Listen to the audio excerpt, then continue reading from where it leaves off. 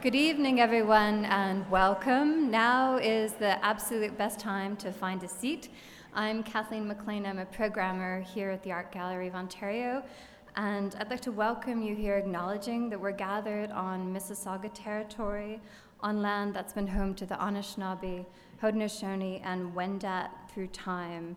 It's wonderful to see so many of you here for tonight's program, and I'd like to introduce the Michael and Sonia Kerner, Director of the Art Gallery of Ontario, Stefan Jost, to get us started.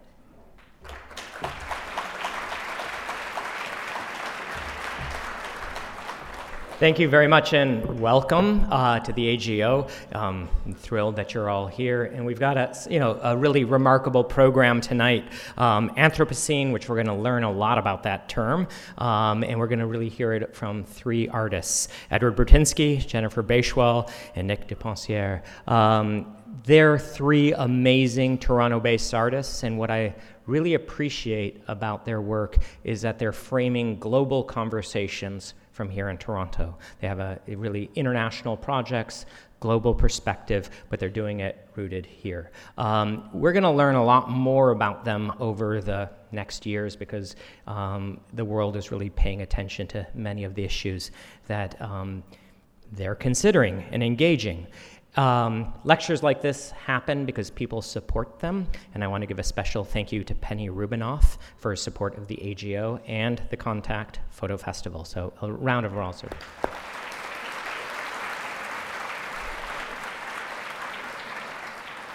Our curatorial department is led by Sophie Hackett, who, as we know, is amazing. She recently reinstalled a gallery right when you come off the entrance because we're trying to kind of foreground photography here at the AGO, and she's been joined in the curatorial team by a new hire, Dr. Julie Crooks, who's our amazing new curator of photography as well. So Sophie and Julie will be doing really strong work over the years to come. And I want to, again, thank the Contact Photo Festival. There's an exhibition called Free Black North, which if you haven't seen it, it's pretty profound, it's pretty complicated, and the tintypes are real gems. So I just encourage us all to see that. I'm going to invite up to the stage Sarah Dinnick, who's the chair of the Contact Photo Festival. Sarah.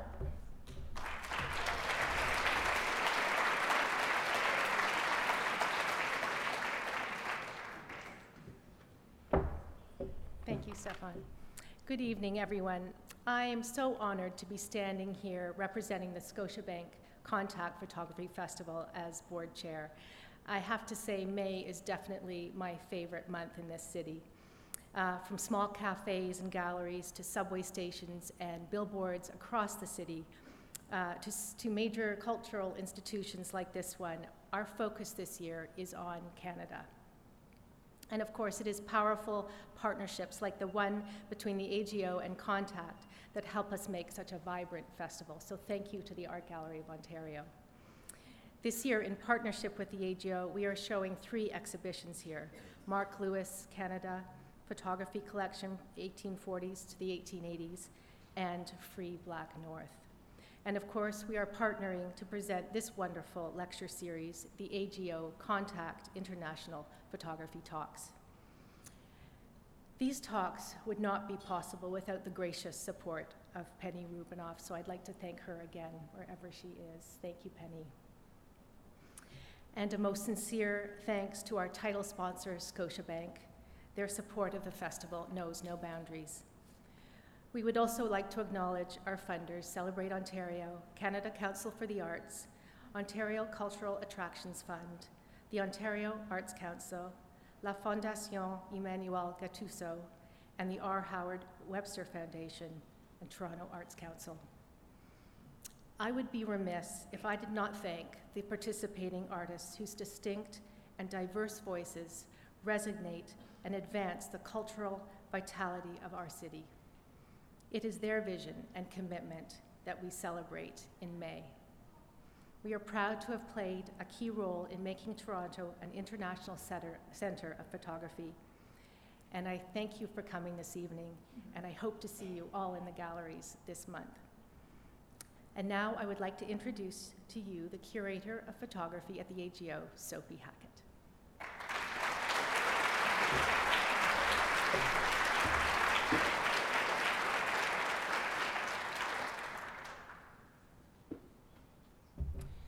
Thank you very much, Sarah, and I will keep my remarks brief because really you are here to see the main event, our artists this evening.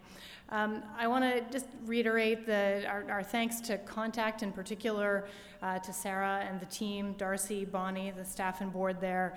I think it's fitting that this talk be the first of the 2017 AGO Contact International Photography Talks.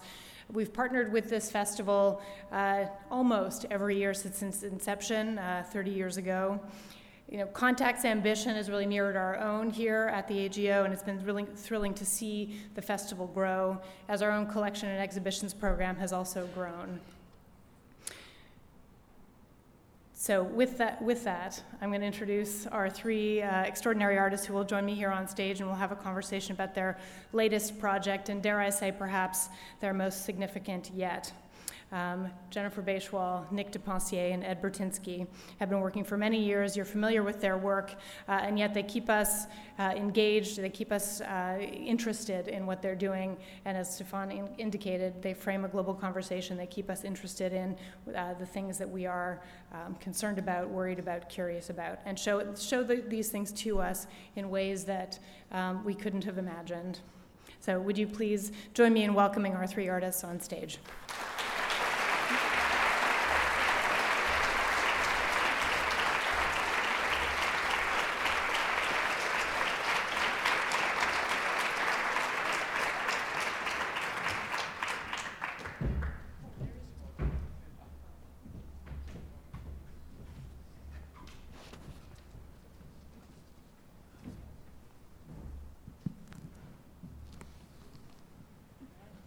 Hi, everyone. Hello. What a great crowd. Thank you all so much for coming. Amazing crowd. So of course we're here. The title of the talk tonight is Anthropocene, and we're going to talk about this latest project very soon. But I think it's notable that you've been working together now for many years. And in fact, this project inaugurates a new collective. But let's roll it back a few years and talk about how you first began to work together. What are the origins and history of your collaboration? Well, I'll start off by the fact that I have been collaborating in many ways in my work, especially when I started traveling internationally and I'd have to use assistants in other countries that translate for me, researchers as well. But where it got really interesting is when I had a filmmaker follow me around, Jeff Powis, and he was trying to put the film together. It was his first real effort in that area, and he didn't quite get the right kind of feel of the film. So he went around to see if somebody else could pick up the footage and make a film, and it went around to a few people, and then Jennifer and I think Nick saw it as well, and then it was like, okay, we think there's something there. I think Jennifer and Nick both like my work, and I liked the idea, and I saw what they did and what they were working on. And there's a Shelby Lee Adams film on working with a photographer, and I liked how that was treated. Very, very smart film. And so I said, okay, let's start working together. And I was kind of interested in trying to get some of the ideas in the film is how I work, where you don't tell the story too deeply. You just let the images carry the weight. And working with Jennifer and Nick was amazing in that I was learning. And I always liked film, and I was learning a lot. But it was Jennifer directing, Nick producing, and I was more the subject. And my work was really the authoring thread of the Manufactured Landscapes movie. But what happened is those stills all of a sudden found deeper context through film. And when I saw that, I got very excited. And then from that point on, we kept talking about possibly making a film together. And then there was a discussion of oil at one point, and then that didn't quite come through. And then water became a project that we then co-directed and worked together on. Jennifer and Nick, what's the story from your side? The dirt. Yeah, does everything happen for a reason? I don't know. It was obviously a fruitful meeting on Manufactured Landscapes, and we decided that not only did we see the world in a lot of the same ways and held very important a lot of the same issues, especially environmental issues, but there were a lot of things in our respective practices that I think were intriguing. And documentary film, I've always really appreciated that it has this foot in the journalistic tradition, the more vocational, sort of prescribed.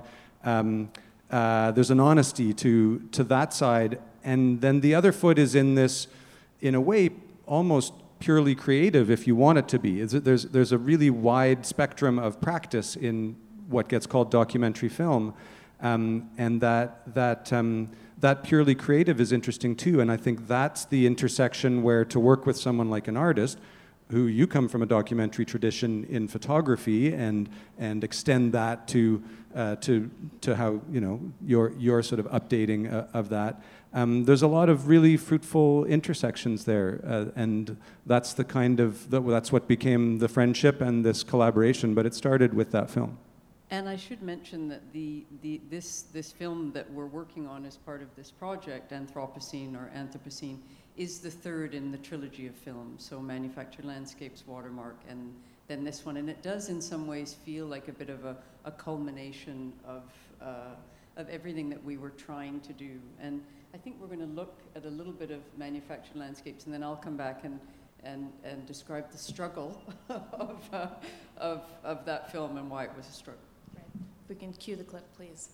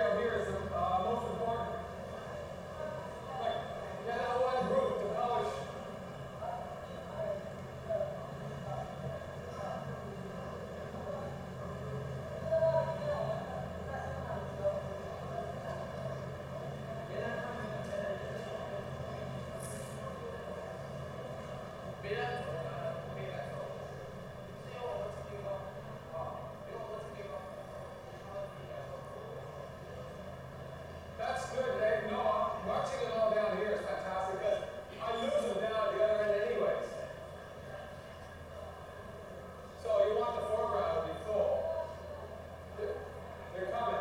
It's looking okay.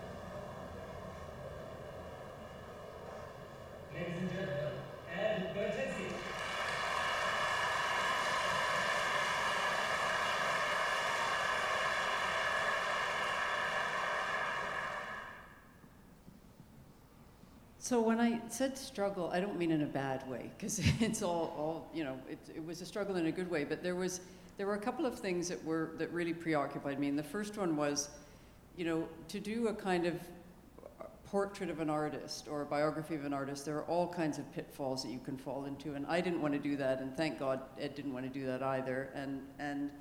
But the biggest challenge was, how do you represent one medium intelligently in another medium? And we grappled with that a lot. And talking with Peter Mettler, who was our cinematographer, I mean, some of the conversations range from Peter was like, let's not show any of Ed's stills in the film. Let's just have film. And I said, no, I want to show some stills in the film. But if we're showing the photographs... I didn't know that. You can take that up with Peter. But, if we're just showing them to say, these are the pictures and here's the artist who took those pictures, what's the point of doing that? And so there was a real question of how to do this. And if any of you have seen that film, the opening shot of that film is a perfect expression of trying to convey scale in time. It is a 9-minute shot, one continuous shot, on a factory floor. And when we did that, I knew immediately that was going to be the beginning of the film, because it did that. It expressed one medium in another. This clip is interesting because it also draws attention to we're going to talk about ethics, but the representation, the issue of representation. You don't know what frame you're looking at. First you're in a scene and you get sort of involved in that scene, and then you realize, oh, this is being kind of arranged because somebody is taking a photograph, and then you're in a gallery of the person who is encountering that photograph. So it kind of sort of runs the gamut of what the representation is and the experience of the representation, which I feel is something that we always have to draw attention to, either implicitly or explicitly in film. So that gives a sense of that. Nick, do you want to add anything to that? I think just that, Ed's photographs they imply narratives. If you've seen them, they're so big and at such high resolution that you can almost follow plot lines when you go in and look at the people and what's going on. And so that's an interesting starting point then to extend those narratives in a time-based medium, in film. And I think part of our answer to that in a film like Manufactured Landscapes was to give lots and lots of space and time, and to try and replicate that experience you have in a gallery where there's a dialogue that goes back and forth with a hanging work of art.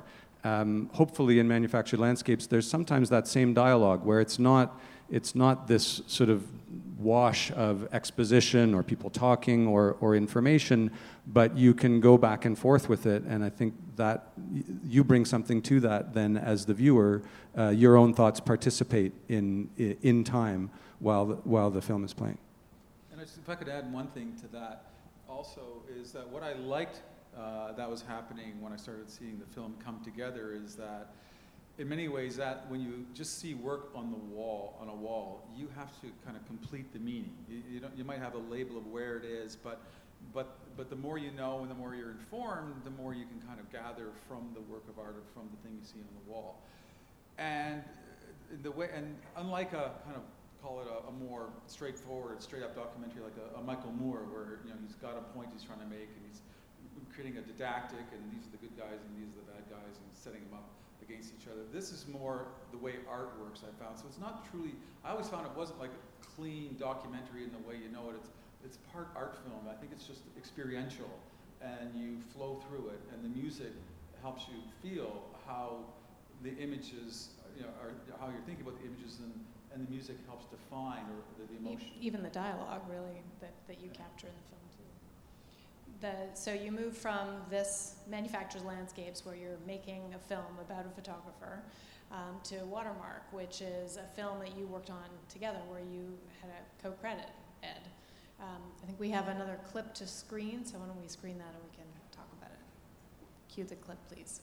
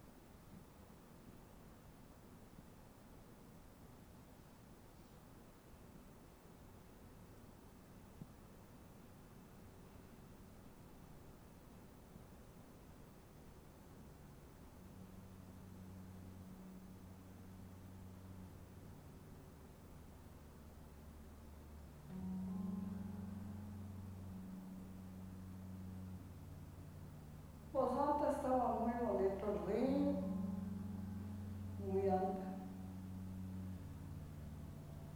Pues el río Colorado estaba muy lleno, mucha agua, había mucho pescado, mucho mocón, mucha lisa, mucho pescado. Se secó y nos venía.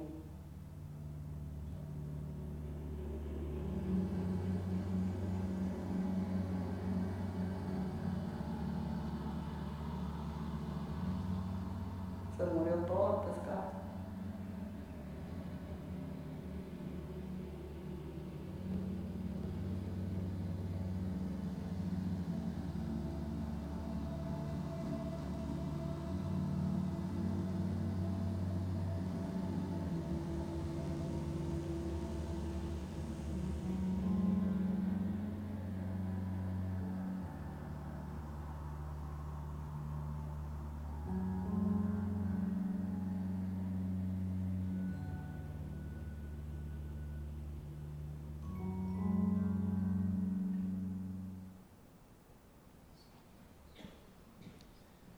So you set up, that's really the opening few minutes of the film, right? So you set up a very striking contrast between the water and the desert, including the human individual, Dona Inocencia. So we can see the sort of visual differences already even between manufactured landscapes and Watermark. But can you tell us about how did you work differently? Did you work differently?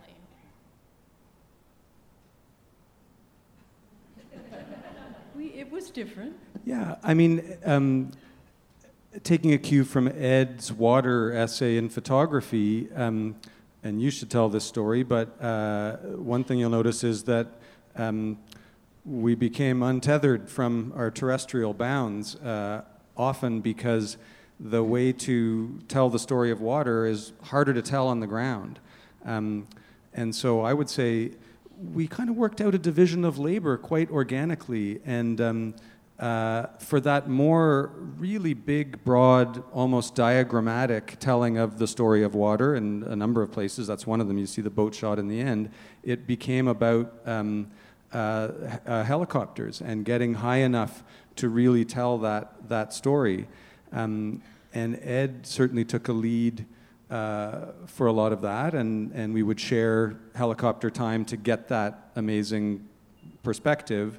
And then to follow the narratives on the ground, that's just me and Jen with Dona Inocencia. It's as small and transparent as possible, not letting the machinations of the production get in the way, to the greatest extent possible. And so that's often what would happen, and then we'd come together and talk again and go out in whatever locations we were in.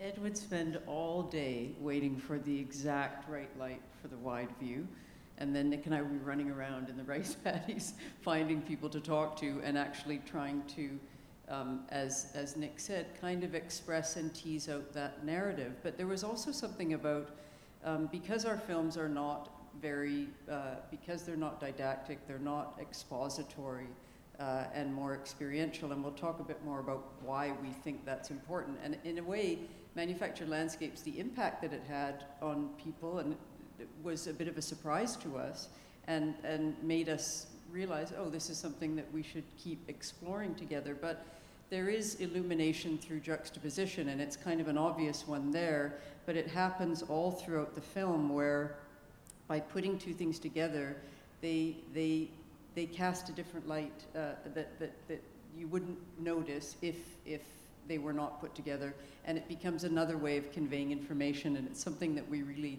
did as a thread through the film. And from my point of view as well, I mean, when Jen joined me on the China trip, and it was about 3 weeks with Peter Mettler, that was my last trip. That was like my 5th trip, and I was getting the completion work to do the China book in a China show, and I had to have it. That was my last chance, and so a lot of the material that was and the locations that had already been determined.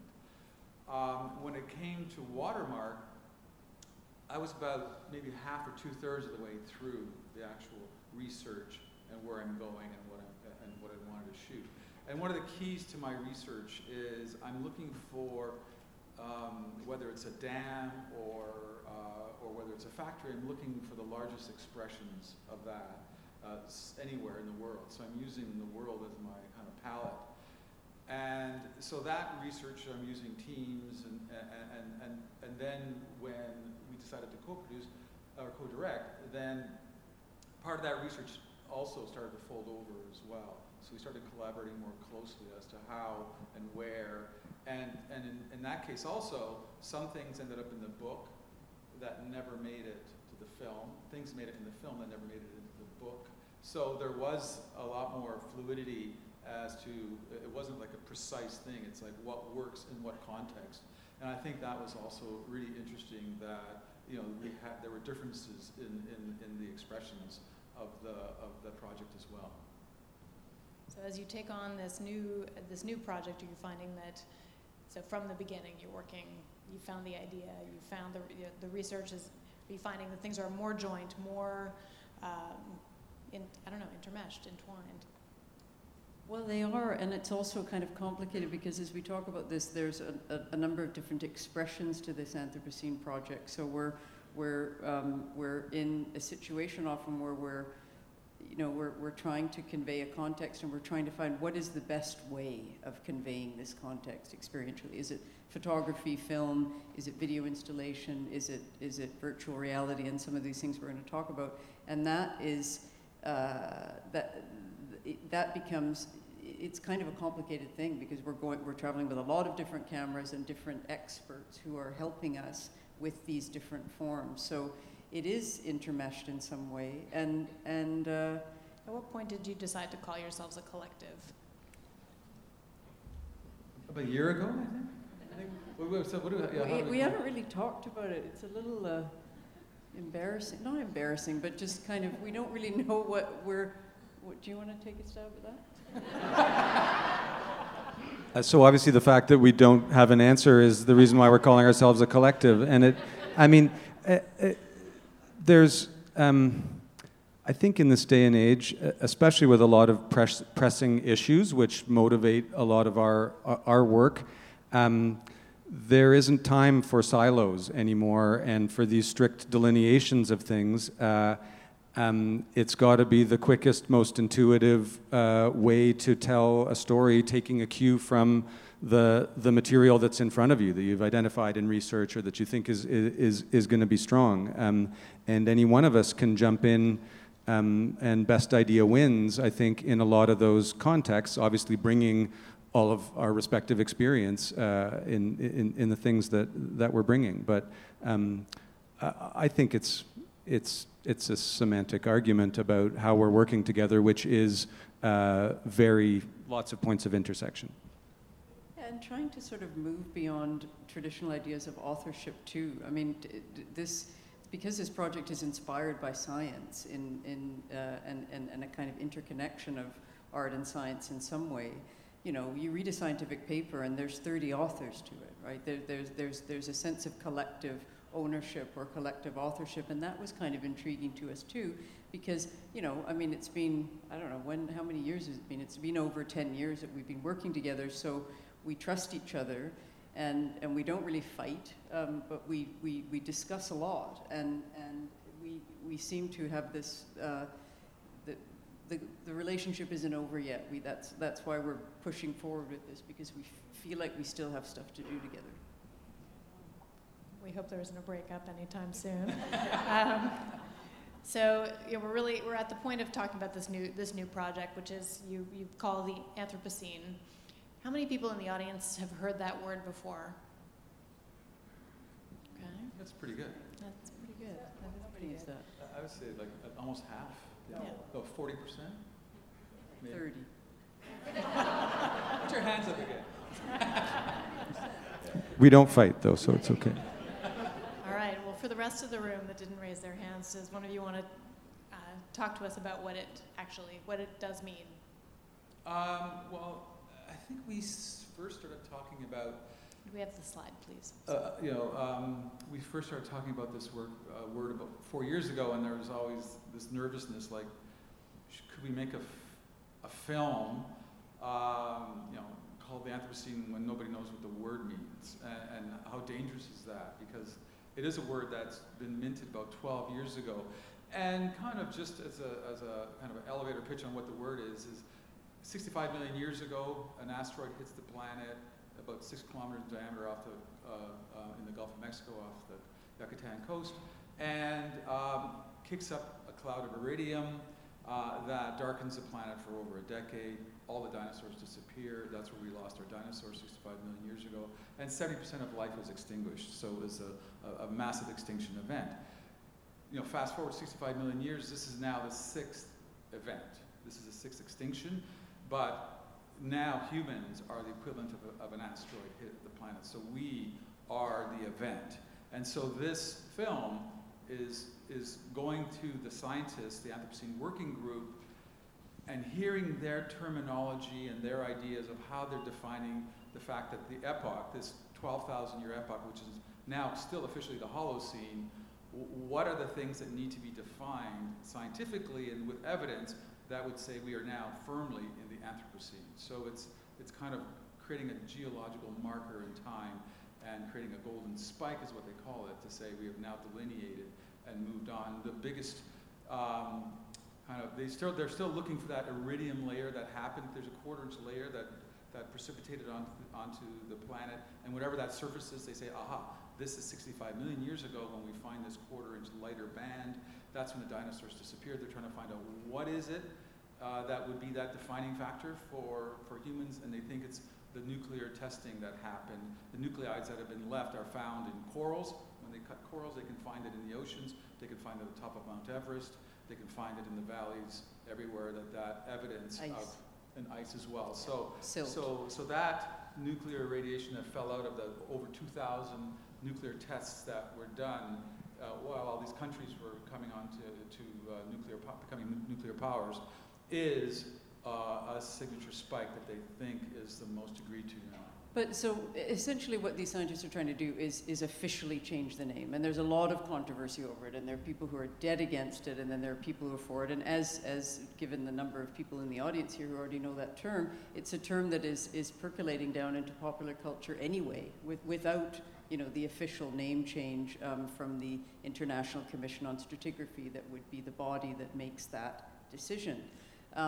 But for us, it was, and more than a film, photography, book, there are all these other elements. It was inspiring because it allowed us to focus on human incursions and also to try to think in what is it like to think in geological time. And this picture here is from Zumaya in Spain. And these are, if there are any geologists in the audience, I apologize for the reduction that I'm about to do in terms of this explanation. However, there is these layers they were once the ocean floor, and through tectonic shifts have been pushed up into these incredible cliffs. Each one of those layers represents about 10,000 years. So when you look at it, you are looking at 60 million years of Earth's history in one place. You can just stand there and you're looking at 60 million years. And interestingly, human civilization, all of human civilization, has happened in one of those layers. So when you think about that and go, okay, well, so that's how it creates a kind of humility, or it inspires a bit of humility. At the same time, the impact that we have had as a species in this tiny, tiny part of the Earth's history is on a geological scale, is on a par with the extinction event with the Cretaceous, the KT boundary with the dinosaurs. So we're trying to explore what it is to think in geological time, and also then to look at what we have done. What we are doing. And the scientists have been looking at a number of different categories as possible proof. This is a working group that's been tasked with proving to their very conservative governing body that there's enough evidence to basically change every textbook in the world and rename our epoch in the geological timescale. That's kind of interesting. But their categories are probably the most interesting to us, because we don't want to make a Discovery Channel science documentary. But when they talk about all of the anthroturbation, which is the tunnels that we dig in the earth that will be there for tens of millions of years in the geological record, when they look at all of the silt that we move, all of the terraforming, and they argue maybe agriculture should be the marker, these are things that tap right into what interests us. And so that allows us then to take these categories of research that they're doing and basically go around the world and try and experience through lens-based media representations of those and bring them together and aggregate them in this project. Which in some ways what Ed has been doing, all along. So sure, there is that. So this is a big assignment you've set yourselves to represent, to help us experience, as you use that word now several times, and to kind of bring an experience forward of geological time. So how are you going to do that? That's the big secret. I think that thinking in that scale idea is like, even like at first when I went to China, it's like, how do you begin? So I started with a dam, and then the dam led me to the factories, and then that led me to the cities, and then it led me to urban sprawl, and on and on. So in a way, you start the journey, and then water was similar. Like, how do you begin to define water? How do you actually get to speak about it? And it's also a massive thing to grapple with. But then you start to define the ways in which you go from a general idea to a specific place. And so often that information is coming from where's a visual example that's really good with scale, where it works, where functionally we can tell the story, and you don't need a lot of words to explain it, in that it's embedded, it's encoded in the visual. So if you look at both films, they're still very sparsely, spoken, throughout the films, and we kind of hope to do that again. And again, it's looking, for instance, where tunneling is interesting. It's looking at where, of course, the oil industry that's something I've worked with a lot. Where's an interesting place to show that as well? So it is going back over some material, but now we're collaborating together and saying, filmically, where could that work? Is there still another still for me to make there? Do I harvest some of my older stills as well? So it's really a lot of different moving parts, and we have a kind of a map, and we have like a war room, and we have all these images that we find on the web or that I've had from my past, and we're finding the categories, and we just sit there and debate, where are we going, how do we do this, and it also leads us to the idea of the different technologies that are suitable. Right. What medium do we use for this experience? What is the most salient medium? And these lens-based media that are proliferating, and anyway, we can talk about that. Well, I mean, you're certainly, it sounds like from the what you've told me in any case, that you're pushing beyond the media that you're each comfortable in or have worked in, or are kind of letting I suppose the innovators, other innovators sort of lead you on, but at the same time you're trying to figure out for now and for the future how best to do this. So what are some of those things you're well, and some of the stuff that we're developing now, there is no technology for it yet. So we're just hoping that by the time that we get to that the end of that road, or even in a year's time, that the technology will have caught up with some of this. So maybe we can show. Should we do that? I know that VR is one of the ways that you're working on virtual reality. So there's at the core of VR is photogrammetry, and that's where I became interested in the idea of the third dimension in photography. I call it kind of photography 3.0, and the first iteration of photography was a chemical lens-based medium with papers and enlargers. That disappeared, and then it went digital, so all of that, and then it became transmittable, and the whole industry changed. And now, with the same cameras that you're taking pictures, two-dimensional pictures, you can now do a suite of pictures of an object, put them into software, and it creates a very accurate three-dimensional representation of that object. So it's now taking, and I've been fascinated with that for quite some time. And about 4 years ago, I opened up a 3D lab next to Ryerson, and have been working in the world of 3D, but more like 3D printing. And also with the digital, in the two-dimensional side of it, I've also been using my high-res cameras. Now I've just recently ended up with a 100 megapixel Hasselblad. I was working with 60 megapixel. But also being able to take 20 images and stitch them together and to create these massive files that allow one to experience this kind of like a quarry. So I went back to Carrera marble quarries, and here I'm showing in that little red square, what I've done here is I've taken a Canon camera and with a 50 megapixel back, done about 200 shots of this, but with a piece of equipment called the round shot, which just overlaps and just shoots a whole range of them. You put it into software, Photoshop basically, and then you create these files. So that little square is the detail. So technically I could take this picture, it's about a 10 gigabyte printer file, so you can take this picture and blow it up 15 feet high, 30 feet wide, and you'd be able to walk up to it as you would to one of my prints or whatever and have that kind of detail present. So that was really exciting to do. And then now I took the same technology, put the 100 megapixel on a drone. This is 20 shots stitched together from a drone because we can geo-lock the drone in space. I find my location.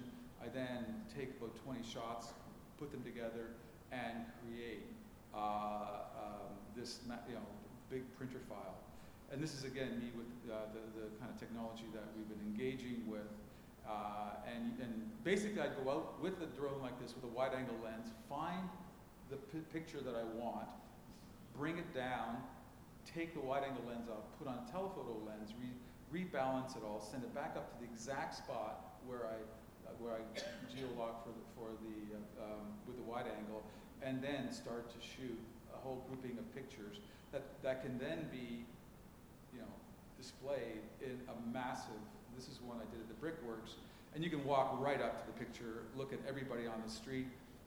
I haven't done it, but there's probably 500,000 people in this picture. This is Lagos, one of the fastest growing slums and cities in the world, and about 6,000 new citizens are coming in every day, attaching themselves on the periphery of the city. So to me, I'm there because of this phenomenal event of a fast-growing city in Africa and in Nigeria. So this is another way to experience it. So this was my second iteration, testing it out to see how well it works. And in fact, now in this particular installation, I had a pair of binoculars about 20 feet away from it, and it really feels like you're standing on a balcony of a 7-story building looking out. You can see thousands and hundreds of thousands of people in the background, doing their daily chores. So that to me was a really fascinating way to extend a still. So that's one thing we're doing. The other thing in the photogrammetry that I was saying is, okay, here's the tusk piles. Those of you who may not know the story, in Kenya, in Nairobi, there was a huge backlog of a warehouse full of tusks, over 100 tons, and about $150 million worth in market value. Kenyatta, the president, said, I want to set an example. We're going to burn them in a kind of huge burn. 11 piles were then constructed like this, and this is Kenyatta's, the president's pile. So all the big tuskers, all the biggest tusks were put onto this pile. And then I'm, of course, still shooting with my still. This is the day after they burned. I'm doing stills. We're doing drones and flying red camera, like a motion picture camera through there. Also doing, a camera just for film work, a high-resolution film camera, doing stuff off the ground. And we're constantly working together and collaborating on the frame. This is now sending a drone to do a shot of a thing called the Bagger in Germany, a large machine. But the other thing that I found interesting is the extension of what I was doing is in photography. These are two 40 megapixel Sony cameras. We're triggering them. I'm triggering them both at one time using triggers and taking about over 2,000 pictures of this tusk pile on an overcast day. You can see it's cloudy. It has to be overcast. And this is us showing us working it. We had to go way up to the top, shoot straight down into it. You have to get in and around every tusk. And then we throw it into a piece of software that then takes these 2,000 images and stitches them together. So they're just images like this, but closer, further away, and then we put it all together, and this ends up becoming a polygon structure that then you can wrap the image texture all the way around it. So you can do a texture map and put it on that. This is about 2 million polygons. The actual resolution of the files that I was able to take and put into this software, we could do 1 billion polygons. So we can continue making this higher and higher resolution. We're only using 2% of that here. And this is a texture map, so now this is what I would go into Photoshop, and I would color correct this, contrast correct it, look at it, and get the color and feel of it right. And then, here is actually a video. This is now the three-dimensional recreation of the tusk pile that you can then put on in a VR headset, walk around it at scale, and experience it in a way that it goes well beyond a photograph. So now this for all time is now recorded as a moment in time, as a portrait of this tusk pile the day before it was burned. So to me, it's a very interesting way to begin to think of photography in the third dimension. And in the 3D lab, I've taken that same file. This is now a 3D print. On a full color 3D printer, I can now layer by layer recreate the file and be able to make a print. This is about 8 inches by 8 inches and about 8 inches high as well. Actually, more like 10 by 10 by 8 inches high. So that's a kind of where some of the technology is leading me, and oftentimes people say, as a photographer, why are you interested in 3D? Because I can now use that same lens-based media and start to work in the third dimension. And this can be deployed in AR and VR and can be experienced in many ways on your phone, et cetera, et cetera. And it's philosophically interesting too, because it's a three-dimensional virtual sculpture, and the idea of virtual reality, but it doesn't exist anymore because it was burned. And it was burned for the reasons of, trying to send a message about the ivory trade and the fact that elephants will, probably go extinct within 25 years. And so the idea of this real, not real, there, not there, there's something really interesting about that. And because our work has always tried to be experiential, to take people to places they're connected to or responsible for, but would never normally see. And then what kind of a transformation happens when you're in that place, when you're in the tanneries, when you're in the mines, when you're in the biggest dams in the world, places that we are all connected to. This is another iteration of that. This is an extension of that. And what does that do to your consciousness, to actually, witness? How many elephants does that represent again? Well, there were 11 piles, so there's about 1,000 elephants, tusks, about 2,000 tusks per pile. Yeah. Oh. And it's also slightly vertiginous, I would say, because we have these new incredible technologies that we're very excited about. And I think you need to constantly be looking at what's out there and what's available for this kind of storytelling. And yet we can build this file, and what Jen was saying earlier maybe wasn't clear, but the technology to really experience it doesn't exist yet. Or at least it's, there's a lot of investment dollars going into the virtual reality world, and it's being driven by gaming and a lot of the more prosaic things that often have driven photography and other technologies, other media technologies through the ages. But to try and reclaim some of that space for something that is not so prosaic, I think is one of the ambitions of this project. What do you think? So there's an incredible amount of technical and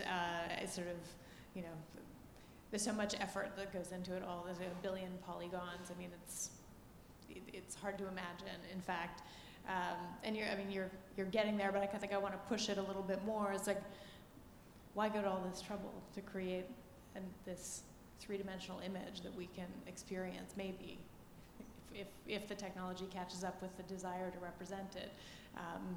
What do you hope for what do you hope that experience is going to deliver to the viewer who does encounter Well, the it? first thing I would say is the technology will arrive. It's just a few more machine generations, and Moore's Law will allow a deeper and deeper and more rich experiencing of that kind of object. So we have future-proofed this by having it as high res as it is. So that allows us to kind of say, no matter how good the technology gets, it'll literally probably, this has enough image resolution power that with a headset that can make that can actually project, or even a viewer that has the resolution of reality, I think ultimately this will be very close. This can go close to the resolution of reality, that you went and you can see every nick and scratch and bit of lettering and writing and color. So I think that's the interesting thing, that this will probably never happen again. I doubt it. I think it was like a one-off.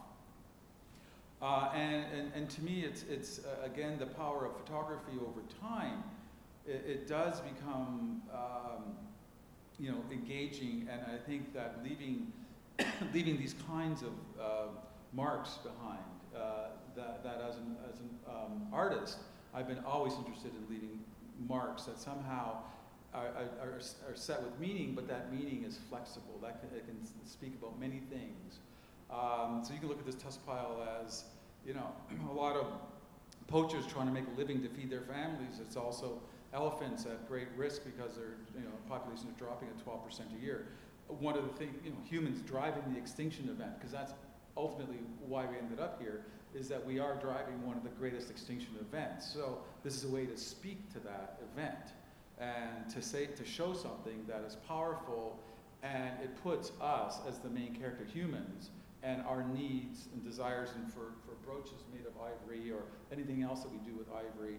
And so all of those things are somehow embodied in this. And so that's again a meaningful object, like we try to search for meaning in prints as well.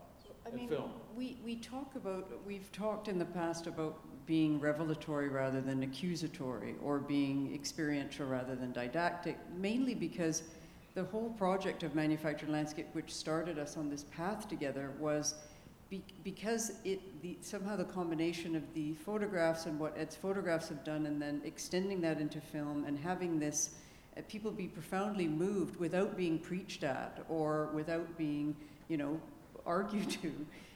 There was something there about shifting consciousness from a different place.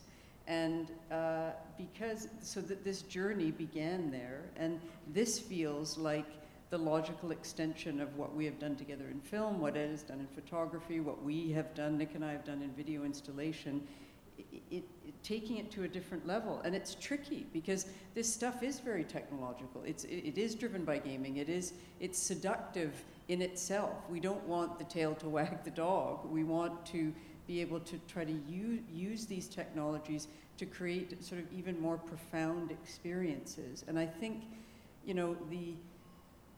something about the idea of a geological epoch named after a species, and the idea that every textbook in the world would immediately become obsolete if the name was changed. So all of a sudden people would be teaching it in school, and what that does for Earth system scientists, and the potential for dissemination, or the way that idea becomes saturated in consciousness, for us feels like a meaningful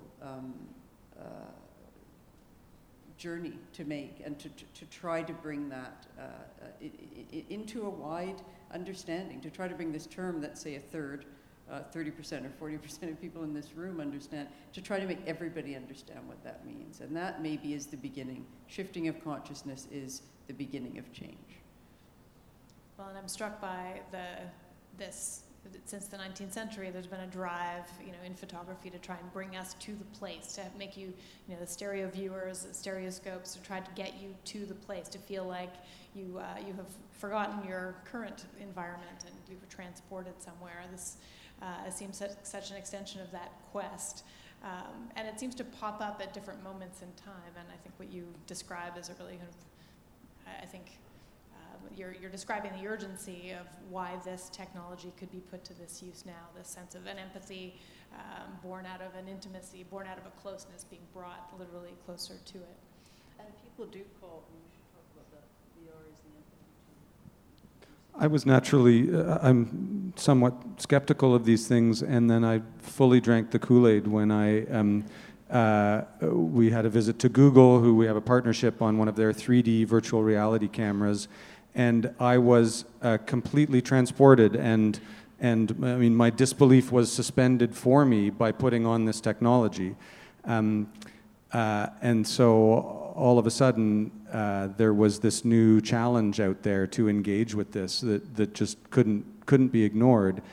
And we have to be careful not to be gimmicky and not to use it in a superficial way because it's new and kind of neat.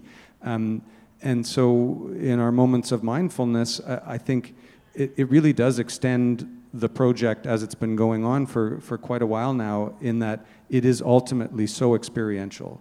And that's what often the ambition has been in the films. We put all of our resources into the sound, the picture that really takes you somewhere that has a more direct emotional or visceral connection. So it's not an intellectual, it's not an informational moment, which film can do very well, but that hopefully there's a deeper understanding and then a deeper transformation that happens more in that realm like you get in an art gallery. And that this is a new challenge, I think, to add to the ways of telling these stories that we've done before. That is it's a welcome one. And I think it's just one more tool, I think, in a toolkit of being able, and as long as I think, and we all, I think, feel that as long as we stick to the conceptual threads and the kind of subjects that we've already engaged with my stills and with the film, and that's going to kind of keep the bumpers on it from getting gimmicky, or we're just trying to still stay very true to the subject matter and to the ideas, and allow the technology to help kind of engage the viewer in ways that are exciting. And in particularly, we're also, we both, we have kids, and 18, 20, younger, and I think the kids, the younger, people are going to be wanting these experiences. This is their exciting new world that's emerging, and it's got problems, and it's there. So we also see that this can also be very easily deployed educationally and to really engage with younger people who need to know about what's happening. Yeah, they call VR the empathy tool because of the fact that it is so, you're right here, you're in this moment, and it's kind of overwhelming. Sometimes it's kind of scary to be so immersed, but it's an intriguing possibility. For sure, it raises so many questions. I'm thinking now might be the good time to run the clip from so this is just to set this up, it's just some footage of what we have already filmed for Anthropocene, the film. It's not a trailer, but it shows some of the locations that we have been to, and also some of the scientists from the Anthropocene Working Group are speaking through it.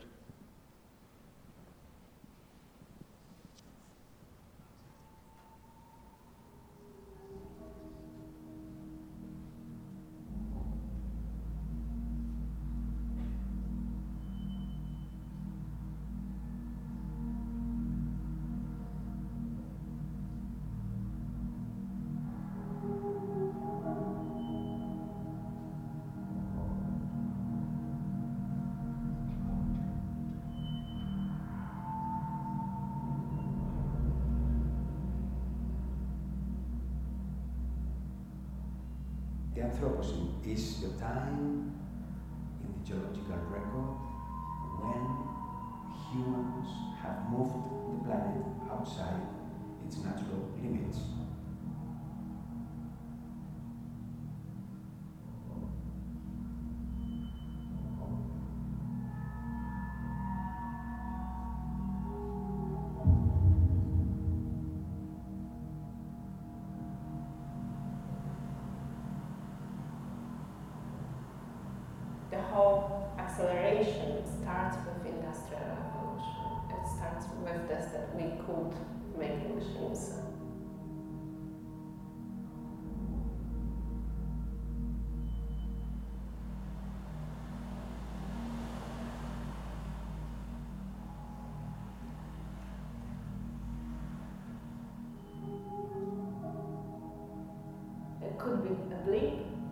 could be a full-scale catastrophic change.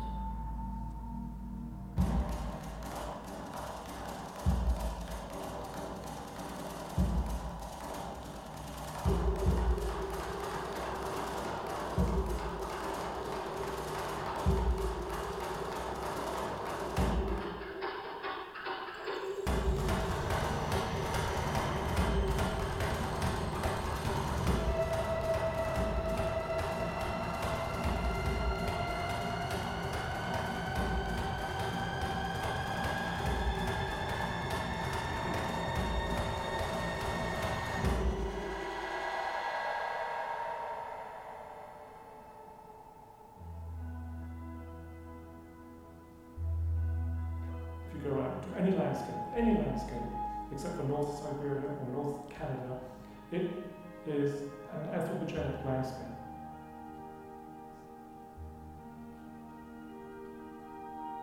We have not a way to get back.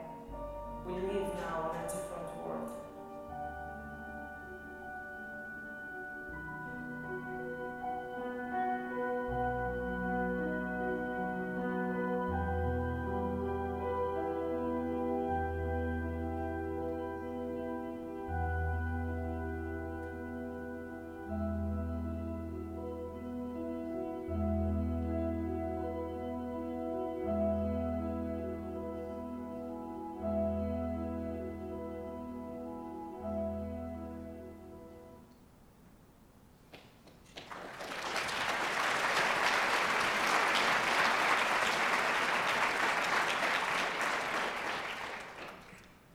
We have one more slide just to cue, if you could cue that up.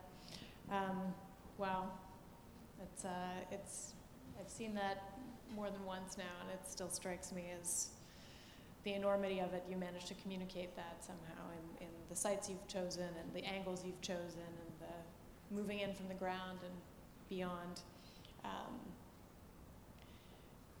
I think you spoke about ethics earlier, Jennifer. I think one of the questions that has come up about is, we are here, we're in Toronto, you've traveled the world to do this.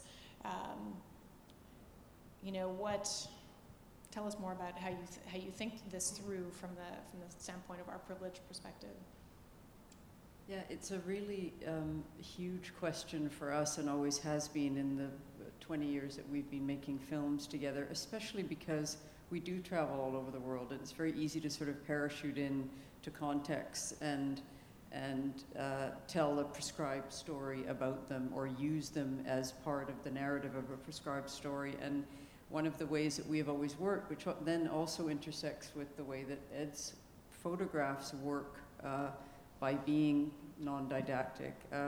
We never work with a script. We go into a context, we do tons of research in advance, and then go into a context and try to be there as authentically as possible with our perspective, and also let the context speak to us in terms of what that content is. And it's not the easiest way to work, and we often have hundreds of hours of material as a result.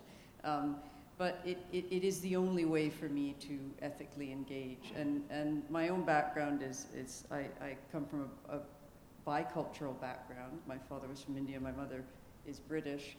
And as a result, I never really had a sense of a dominant collective identity. And I used to lament that. And then actually it has become very important in my work as a filmmaker, because I'm used to not looking at things from the dominant view, from the center, but actually from the margins. And the marginal perspective is often so illuminating of the center in ways that you would never imagine. And so, for example, Watermark, we could have gone to scientific experts to talk about why the Colorado River is dry and why the Delta is dry and damming, et cetera. But the person who speaks for the Colorado River is Donna Innocencia, who lives there, whose community has been decimated, fishing community, by the fact that the Delta is dry. And so, to me, the ethical engagement in production, in research and production, and in editing is the most important element of what we do. And when we are, for example, in the gigapixel photography that we're thinking about, there are these wide views taken from, a drone. there has to be an on-the-ground engagement that goes with that wide view. There has to be a way of following narratives. The person who is walking through the street with their groceries, who is living in that place, we have to have an understanding of that goes with this. It's kind of a dialectic of scale and detail in a way, but it's also a dialectic that brings, kind of back and forth, that brings an empathetic connection between the viewer and the subject. And so it's very preoccupying, especially in this context, because in this film, where all of the places we go to, like the others, like Watermark, where we went all over the world, that we are coming from the right place and conveying what is the truth, not truth in an objective sense, but what is the truth of this place and how are we all implicated in it. Yes, I'm very much struck by that, and the sense that perhaps what the project will deliver is a greater sense of how we are, I hope anyway, how we are connected, how we can't escape that connection or that impact we've made. Did you have something else you wanted to add? I could add something to that. Oftentimes people would kind of ask me, well, why aren't there more people in your pictures? What that you seem to have this distance. And the interesting thing about film is, if we try to make a film from that point of view without going on the ground and having voices speak about their world or what's happened and how it's changed, then the film would become disembodied. But my project for 35 years is not so much a landscape photographer. It happens to occur in the landscape. But my work has largely been about human systems deployed in the landscape. So these are large-scale industrial, intentional landscapes. Very little of what I show is non-intentional. It's meant to be. Somebody's got a license to do this, to clear this forest, to mine this land, to build this city there, whatever. So these are intentional landscapes. These are a consequence of 7.5 billion people living on the planet. So what I'm looking at is a collective impact, and my images are more about a lament for the loss of nature by the hand of man than it is, and it says that so much in the end of Watermark, is that it's been a long lament for the loss of natural habitat of this other world at our hand, and it's trying to bring attention to that this is now a bigger and bigger issue. I wasn't as concerned 35 years ago when I started the work, but as we see what's happening, the concern is growing almost daily that we're hitting a point where there may be no return. I think there's so much more to say. I have a million more questions, but I think probably I should stop asking questions myself and let some of you ask questions. So there are a couple of people in the audience here with microphones. Kathleen is there, Annie is at the back. If you have a question, please raise your hand and someone will get a microphone to you.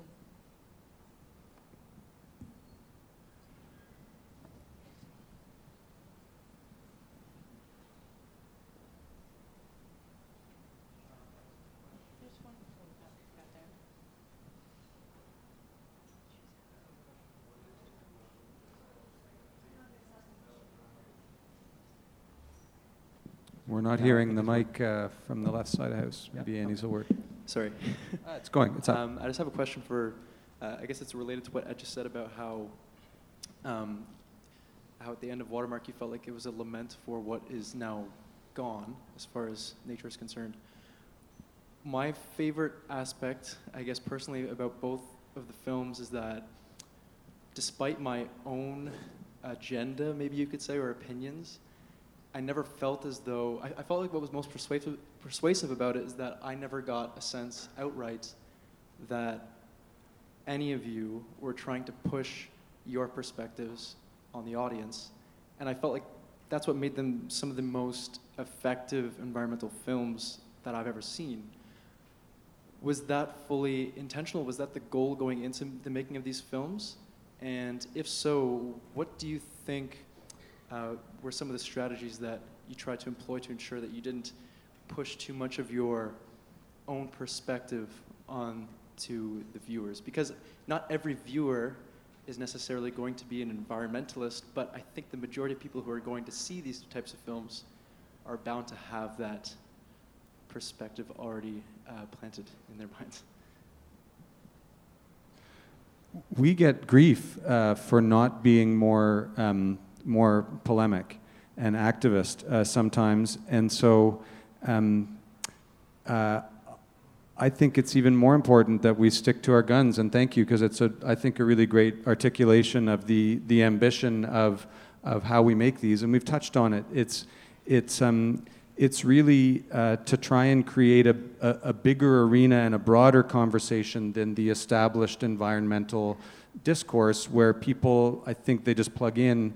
And the hope is that more people have seen these films who aren't just environmentalists and have maybe had a personal transformation, and a transformation that's as different as all the people who have seen it. I mean, as soon as we're divided into camps, and we seem to be living in an increasingly polarized world in lots of ways, economically, politically, certainly, those are silos that I think need to be broken down in the face of this real urgent situation. Yeah, and we live in a culture where the capacity for, or the opportunities for, sustained reflection are decreasing moment by moment. And so it's kind of like slowing somebody's heart rate down when you go into that experience, and you have to kind of relax into it and allow it to wash over you in a way, instead of being told what to think. And I think it's that way, we do get criticized for it a lot. You're fiddling while Rome is burning kind of thing. Like, how come you're not, like, pushing people to act? Well, the beginning of a change, the beginning of action is a change in consciousness. And if you can do that at a profound level, it feels to me like there's something useful and meaningful about that. And one of the ways that a measure that I find useful at times is that if you look at kind of the big kind of polemics or the big extremes from rich to poor that are expanding from left and right or religious, non-religious, that if within the spectrum of the extremes in each one and right through the middle, no one's offended, anybody can see it and not be offended, then I really feel that the film's now entered into more of a philosophical point of thinking about the world we're creating. And it's not pointing a finger, it's just through showing, not telling, the message permeates. And I think that is one of the ways that I like to think about it, that we don't want anybody necessarily offended, but it's something that has the ring of truth to it, and it has the power of the image and the imaging of our world in a way that most people don't get to those places. And we're showing them in a way that may be startling and otherworldly, but yet it's there. And it's connected to us.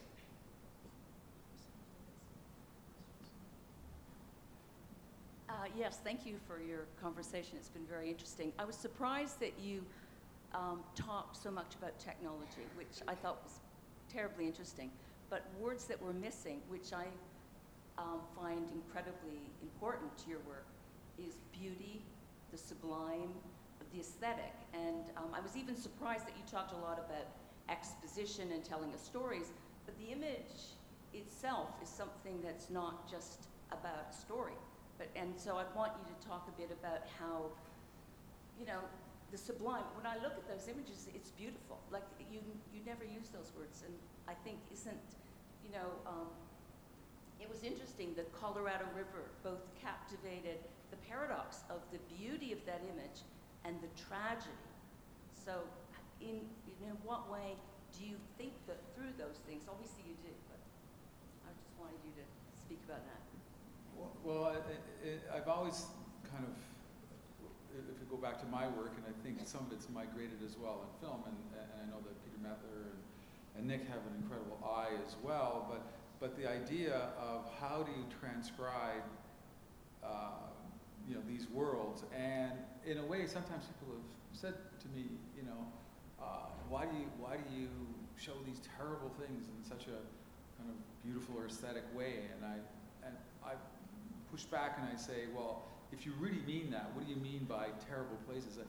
If you really, if that's what you mean, then when you look at your city and when you look at your life and the car you get into, then you should see them as terrible things as well. This is a consequence of 7.5 billion people needing things from nature in some way, and this is the scale it has taken to do that. We don't have a lot of options. So in a way that I've done a lot of photographs of cities, and I'd wait for the light, I'd wait for it so that there's a way to invite you in to want to spend time with the image. If I made like really ugly images, and the minute you look at it, you avert your eyes because it's badly done and awful sun on it, and it hasn't been considered or poorly framed, and those are the other options of making an image. But I'm pretty sure I wouldn't be on this stage if I showed those kinds of images. And so so it is like, to me, it's storytelling, and it's funny that in other mediums, like even in film, like I often point out, like Apocalypse Now was beautifully shot. It's a terrible story.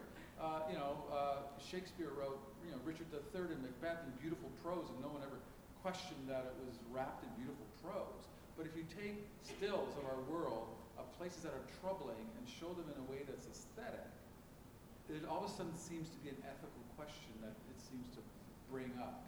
And to me, that's a very interesting point. It's a kind of an extra load that photography has to carry in that kind of ethical, what is an ethical way to approach troubling areas, and how aesthetics plays within that interpretation. But I do feel that that engagement, when people, okay, where is this? What is this? Why am I looking at it? Why would somebody take a picture of a pile of tires, or of a quarry, or of a mine? Because when I was doing that, nobody was really taking those pictures. So I was going to these places, and my mother kept saying, why? Who wants these pictures? And I said, I don't know. One day somebody will like them. But it is true, and I don't think it's a criticism, Ed. I think the ambiguity is the power. There is these photographs are incredibly seductive aesthetically, and the process of transformation that happens when you realize that you're looking at garbage or whatever, and the revulsion, or that combination of seduction and revulsion, that's where the power lies. And certainly our cue in the films has been like that opening silt release is like, it's very Turner-esque. It's meant, when you look at the colors there, and also you don't know what you're looking at for a long time, and you think you're looking at something that's natural, and then you realize, no, this is a human-created silt release on a dam in China. But that is the source of the power, and we go to great lengths. Not only to get to these places that nobody goes to, but then to find a way of conveying them that is inviting, that is beautiful. Well, I guess the challenge you have before you is how to use VR, AR, and the new ways that you're working to try and deliver that same impact, right? Yeah, it's interesting, because if you look, when I go and work on composing a photograph, as Jen said, I'll often wait hours and hours, or go another day for light. I will, go to great lengths for the light to be right, because it's often about not just the point of view, but the light, the time of year. Often I'll go back at another time of the year, and I think that's what separates what I do when I go in the field from a more journalistic kind of going in there. You get the story and you leave. It's more of this kind of contemplative approach, and trying to again build the image and find those kind of moments where you take banality and it transcends into something else. It's not just an image of a banal world. It has something else that it possesses. And our big issue, I think, from entering into VR is now you're in a complete immersive space. You don't control exactly where you look. So how do you create that transcendent, transformative space in this new technology? And that, to me, is a real interesting challenge as an artist. Can't wait to see it. Haven't cracked that yet. Yeah. So we are unfortunately at time. I know the room is packed with questions, but I'd like to take this opportunity to thank Nick, Ed, Jennifer, and Sophie for this remarkable conversation, and really looking forward to seeing how the project unfolds. Thank you. Thank you.